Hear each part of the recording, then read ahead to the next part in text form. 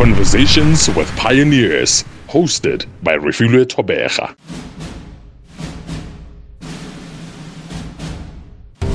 She's a go-getter. What I want to know is, what's the number one criteria you looked for in proposals and requests for funding?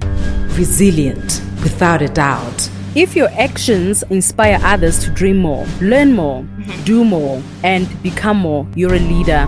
Intelligent, most definitely a thinker. She sets the pace.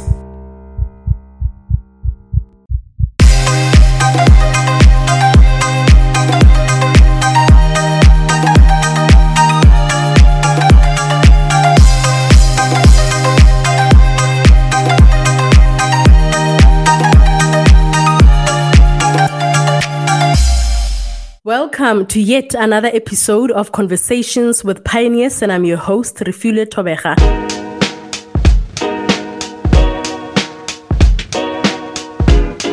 Thanks for tuning in. You find us on Apple Podcasts, Google Podcasts, Spotify, Deezer, Castro, Player FM, and others. And my guest today is no stranger to Conversations with Pioneers. We've had her before on season 1, and she's back. Rabethu Molapo is a speaker, mindset architect, facilitator, and entrepreneur. She is founding director of Young Earth and the managing director of Real Construction and Developers Consulting. Welcome back, Rabethu. Thank you, Refilwe. Thank you. How are you doing? I'm also good, thank you. A little bit of a fever here and there. But I'm so sorry.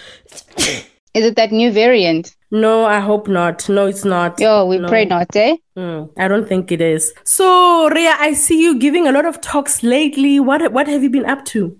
No, I think it looks like I'm giving a lot of talks, seeming only because I just kind of finished with my postgrad. So all along, I was kind of focused on the academics and kind of put a lot of things on hold. But, I've been on some talks here and there. In my view, would be what would be normal programming for me. But as I said, because, it was a rough road there by academia. But it's pens down now. So, Pens down.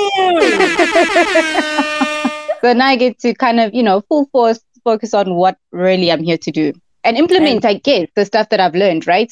And that's what we're going to talk about today. But firstly, would you like to reflect briefly on the event you attended on Saturday? Okay, so that event was organized by the Black Management Forum. Basically, they had the guest who was Mayor Zanele Mbeki, just basically graced by her to kind of give nuggets of wisdom to multi-generations of women. So it was kind of literally structured for women, young and old. So we even had like teenagers from high school, young professionals, females within the varsity space, and older, professionals.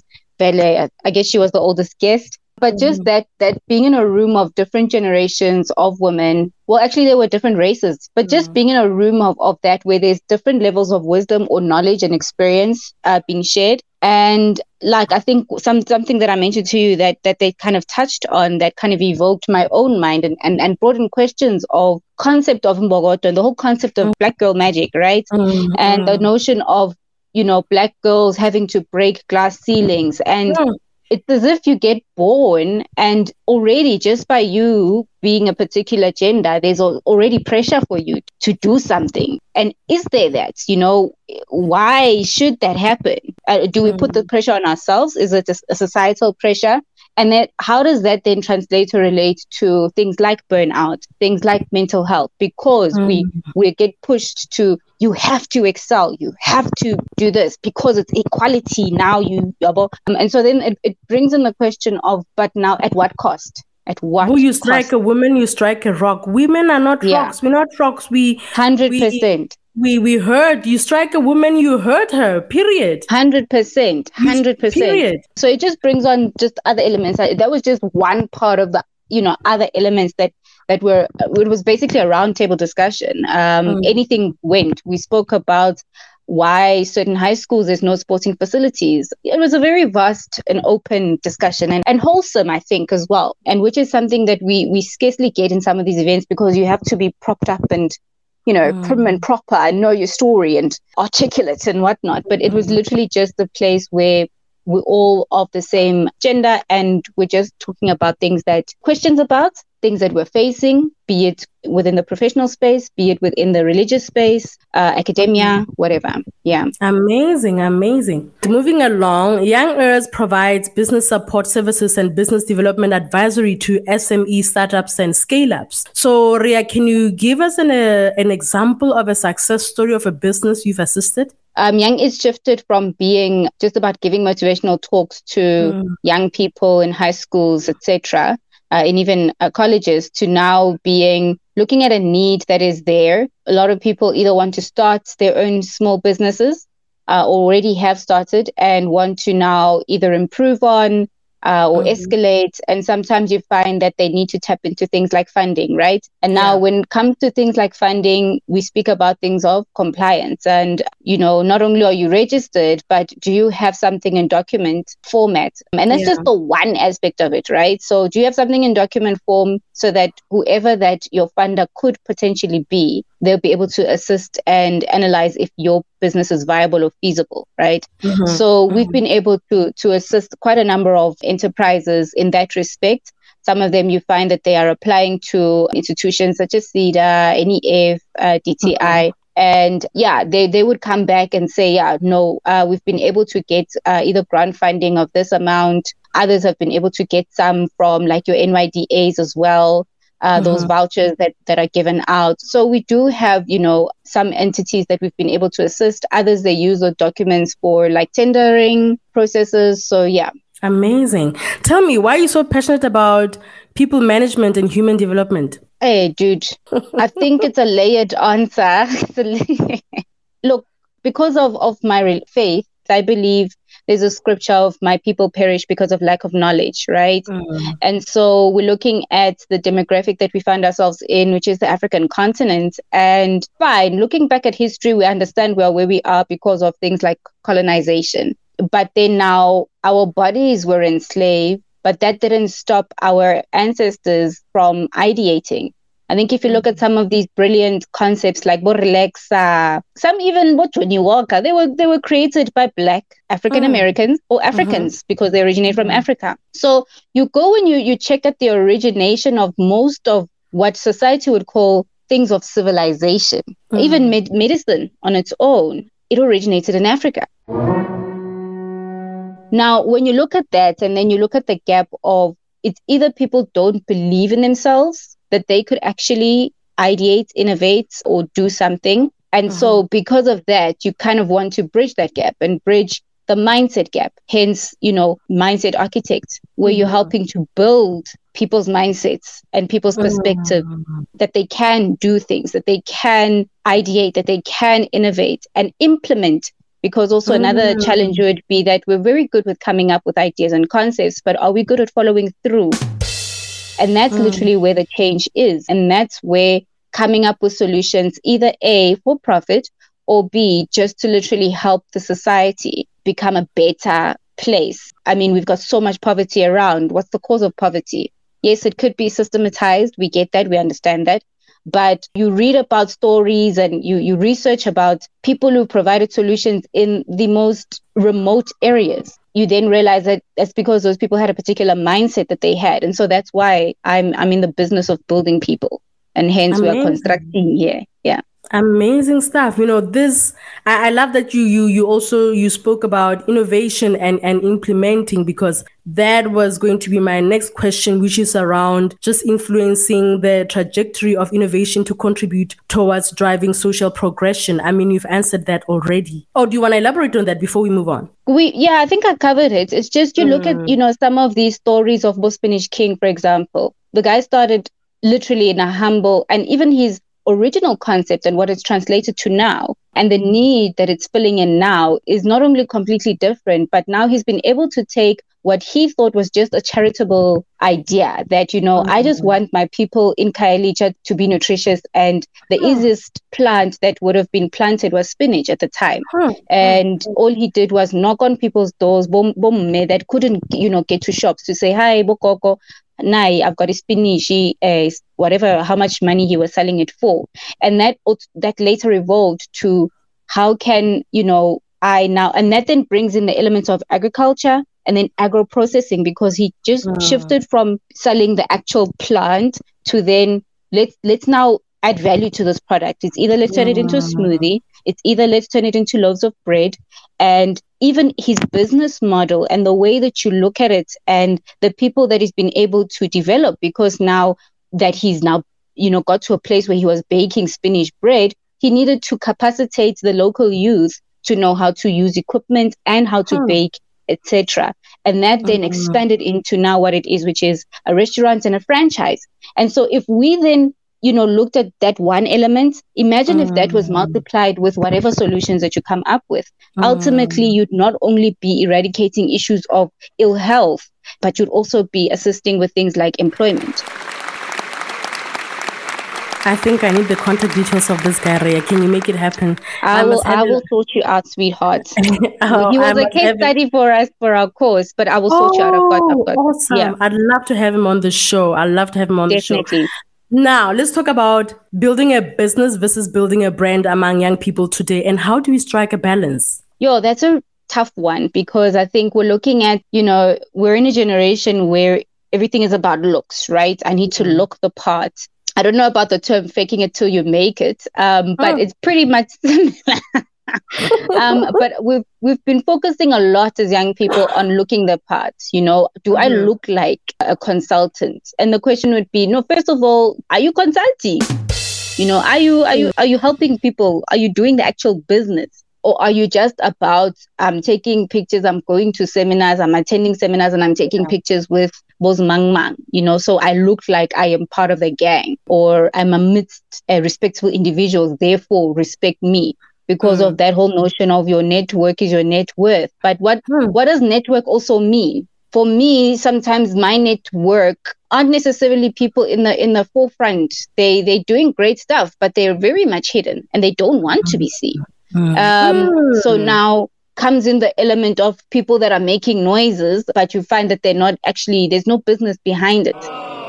We're out here looking like we are, but are we getting the sales in? Am I bagging the client in? And that then becomes a question, Yahori, okay, that's great that we are focusing on building brands and we're on Instagram and everything, but behind the scenes, is my business, is it viable? Firstly, does it have clients? Does it have sales? At the end of the month, am I able to say, okay, I've helped this business and I've invoiced that? Or are we just in the business of, as long as I look like, as long as I'm at the right places, but are you translating that into financial gain? Is it sustainable, this notion of selling a persona or a so-called brand? Yes. How long can you keep it up for? And which is nothing. We've seen people who've been able to capitalize on that, let's say for a couple of months, and use that to turn that into businesses or to shift that into a viable business. But is it really tangible? Is it really sustainable? Is it something that you can see yourself doing for the next 20, 30, 40 years? That was going to be my next question. Okay. Is it a sustainable career? This whole entire psychology of influencing. How come it's such a big thing right now, and why is it so attractive to young people today? I mean, my previous guest, we spoke about STEM, science, technology, engineering, and mathematics, and I've spoken to people in the arts spaces, I've spoken to people into business spaces, but such careers, business, arts, engineering, are they still attractive, or people are now, young people, is it the easy way out? Basically, I think, let me ask it that way. Is it the easy way out? Why is it so attractive for young people to want to be just these social media influencers, social media this? Not that we're looking down upon that, but I'm just asking, is it sustainable in the long term? It's a complex question that you're asking, because for some, we see that it looks like it's working. But then again, have we spent time to ask those people what actually are they selling? Because at the end of the day, people are saying that they're selling feeling, they're selling emotion, which is true, but are feelings sustainable? Because now, if let's say we tap into the psyche of humans, we're always going up and down, right? You can't be always happy. Like, that's like a fact. And so are we chasing, is it some form of drug for us? Is it some form of high? That we're in a constant state of fake happiness? Or I think we had that conversation earlier that, remember, what they're selling is what they would call content. And you have to plan around that content. So the question would be, is that happiness genuine or is it curated? Is it curated or is it genuine? I don't know if you know about the story of this big influencer from the US. She had over 1 million followers on Instagram, but she had to sell t-shirts and no one bought the t-shirts. She didn't even sell one from 1 million followers. So I don't understand how this thing works. Maybe one time I must have an influencer, a top influencer. No, I think so. I really think you need to get an influencer. They must call you, to tell us, how does this business actually work? Because, it's one thing for me to get beauty products in the post, to get them delivered to my doorstep and for me to use that. And then to say, hi, guys, this thing is working. My skin is now what, my skin is brighter and whatever. Either A, am I getting income from that, or is it just I'm getting those 3 products, and does it actually work, or am I telling people lies so that they can, that it's sort of like its own little dark world. Yeah.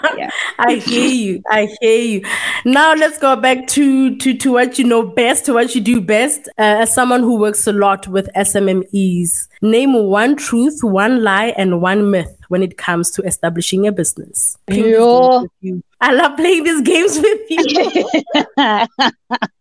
You just put me in the fire, guys. Guys, one truth. I think, in terms of establishing a business, and it might link into the lie part. I think a lot of the times people check out of their 9-to-5s, right? Believing that, let's say they started a side hustle and they check out of their 9-to-5 to focus on the hustle because they're saying, I want flexibility. I want to be able to own my time. Entrepreneurs, no such thing. There's a point where you could, own your time, but you're going with demand. If more clients are demanding your service or your product, you go with that. Obviously, as time goes, you capacitate yourself and get people to help you and have employees, etc. But you never clock out. You're always on 24/7 in a way, and you're always trying to make your product or your service better. You're always thinking, even Robert, you're trying to be like, oh my gosh, I made a mistake here. I need to sort that out. Or if, let's say, the systems, hadi smooth, just that process of a client calls in, they need something, or they contact you and you need to respond back, and you find that maybe that gap, there's something wrong, you're responding slow, and you're like, oh, I need to fix that. So you're always trying to find spots to fix or something to do. So it's sort of like, I'll answer maybe those 2 questions in one, truth and lie. And what was the other one? The myth. Sure, guys. I think I said this to the group of people that I spoke to during the week. People were like saying the moment they think about entrepreneurship, they're like, lots of money. And I'm like, that's actually where Yeah, guys, like, let me just be honest with that. I wouldn't say that that's the same for everyone, but it has its ups and downs. And I think one needs to be able to capacitate themselves for that. Financial planning is quite important as an entrepreneur. I'll just say that. So in the ups, for example, how do you make sure that it will be able to balance out when you're low? So that it's not like one day I've got money, the next day, I've got nothing. Because that is the truth of the entrepreneurial road. And behind the scenes, we also touched on pushing passion versus finding a job. I mean, what advice do you have for someone who wants to push their passion, but there are bills at the end of the month to be paid? How do we win when it comes to doing what needs to be done for the bills to provide for our families? But also there's this thing that I'm passionate about, Yeah, it's a really tough one that I find a lot of, and it also then taps into, people in the creative industry, for example, right? So you are in this industry because you're passionate about the arts. You're a musician, you're an artist, a painter, fine artist, whatever you call it. It's your passion, right? But then there's those times where there's no money. You've made like 10 paintings. They're sitting at home for over a year. No one's buying it. But then you've got bills every single day. You're breathing. The fact that you're breathing, we're using data now, oxygen also, So it's literally shifted in the Maslow's hierarchy.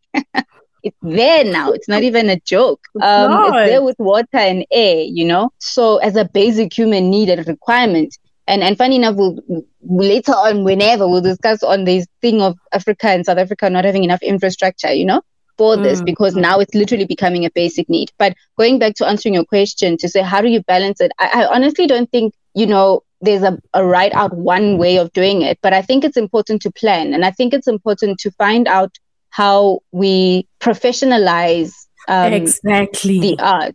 So I was going to say, how do we businessalize the art? yeah, I think we need to create a seminar for that. How do we businessalize the arts? Which is key and important with anything and everything. Structure is important. Operational strategy. And this is why we do what we're doing. We're then helping you to iron out those little cranks, nyana. Rabbit, Yes? I think create not only a seminar, but a module around how to bring that professionalism and structure and building models in the creative spaces, in the artistic spaces. How do I take this and polish it and sell it and make it sustain me? How do I make it work for me? We need to understand that we're humans, right? And as humans, we are creators. So creativity and art link with one another. However, there are human beings that are more, the whole left brainer, right brainer element. So there are human beings who are more, artistic in channeling their creativity. Others channel their creativity through engineering, through analysis. However, we are all creators in our right as human beings in general. But we all then channel it using different ways, and we all feed on one another using that. Interlink. Yeah, we all need to figure out how to interlink and how to help one another out, because some people are just on the extreme sides of the spectrums, and we literally could be able to assist one another. And the business people need to then help how to package this artwork, how to package this music, the drama. And as I said, I mean, if NFTs are the thing, I literally believe that that's what's going to lift out and decolonize. I don't have to only be in New York to produce the best artwork. I can be from Kuruman. I can be from Rampashele in Limpopo and be able to sell my artwork internationally. You keep on mentioning this NFTs. Just for somebody who doesn't know, what is it? Let's say you've got a piece of artwork and you take a picture of it. It's an element of using blockchain and being able to publicize your work out there and be able to get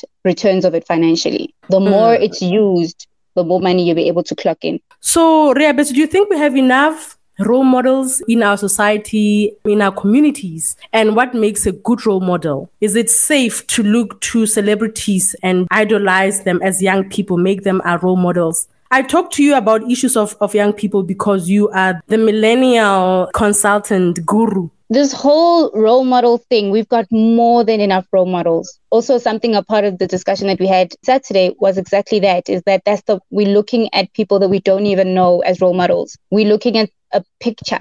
A person takes a picture and jiggy, that's how I model my life. That's how I model my behavior.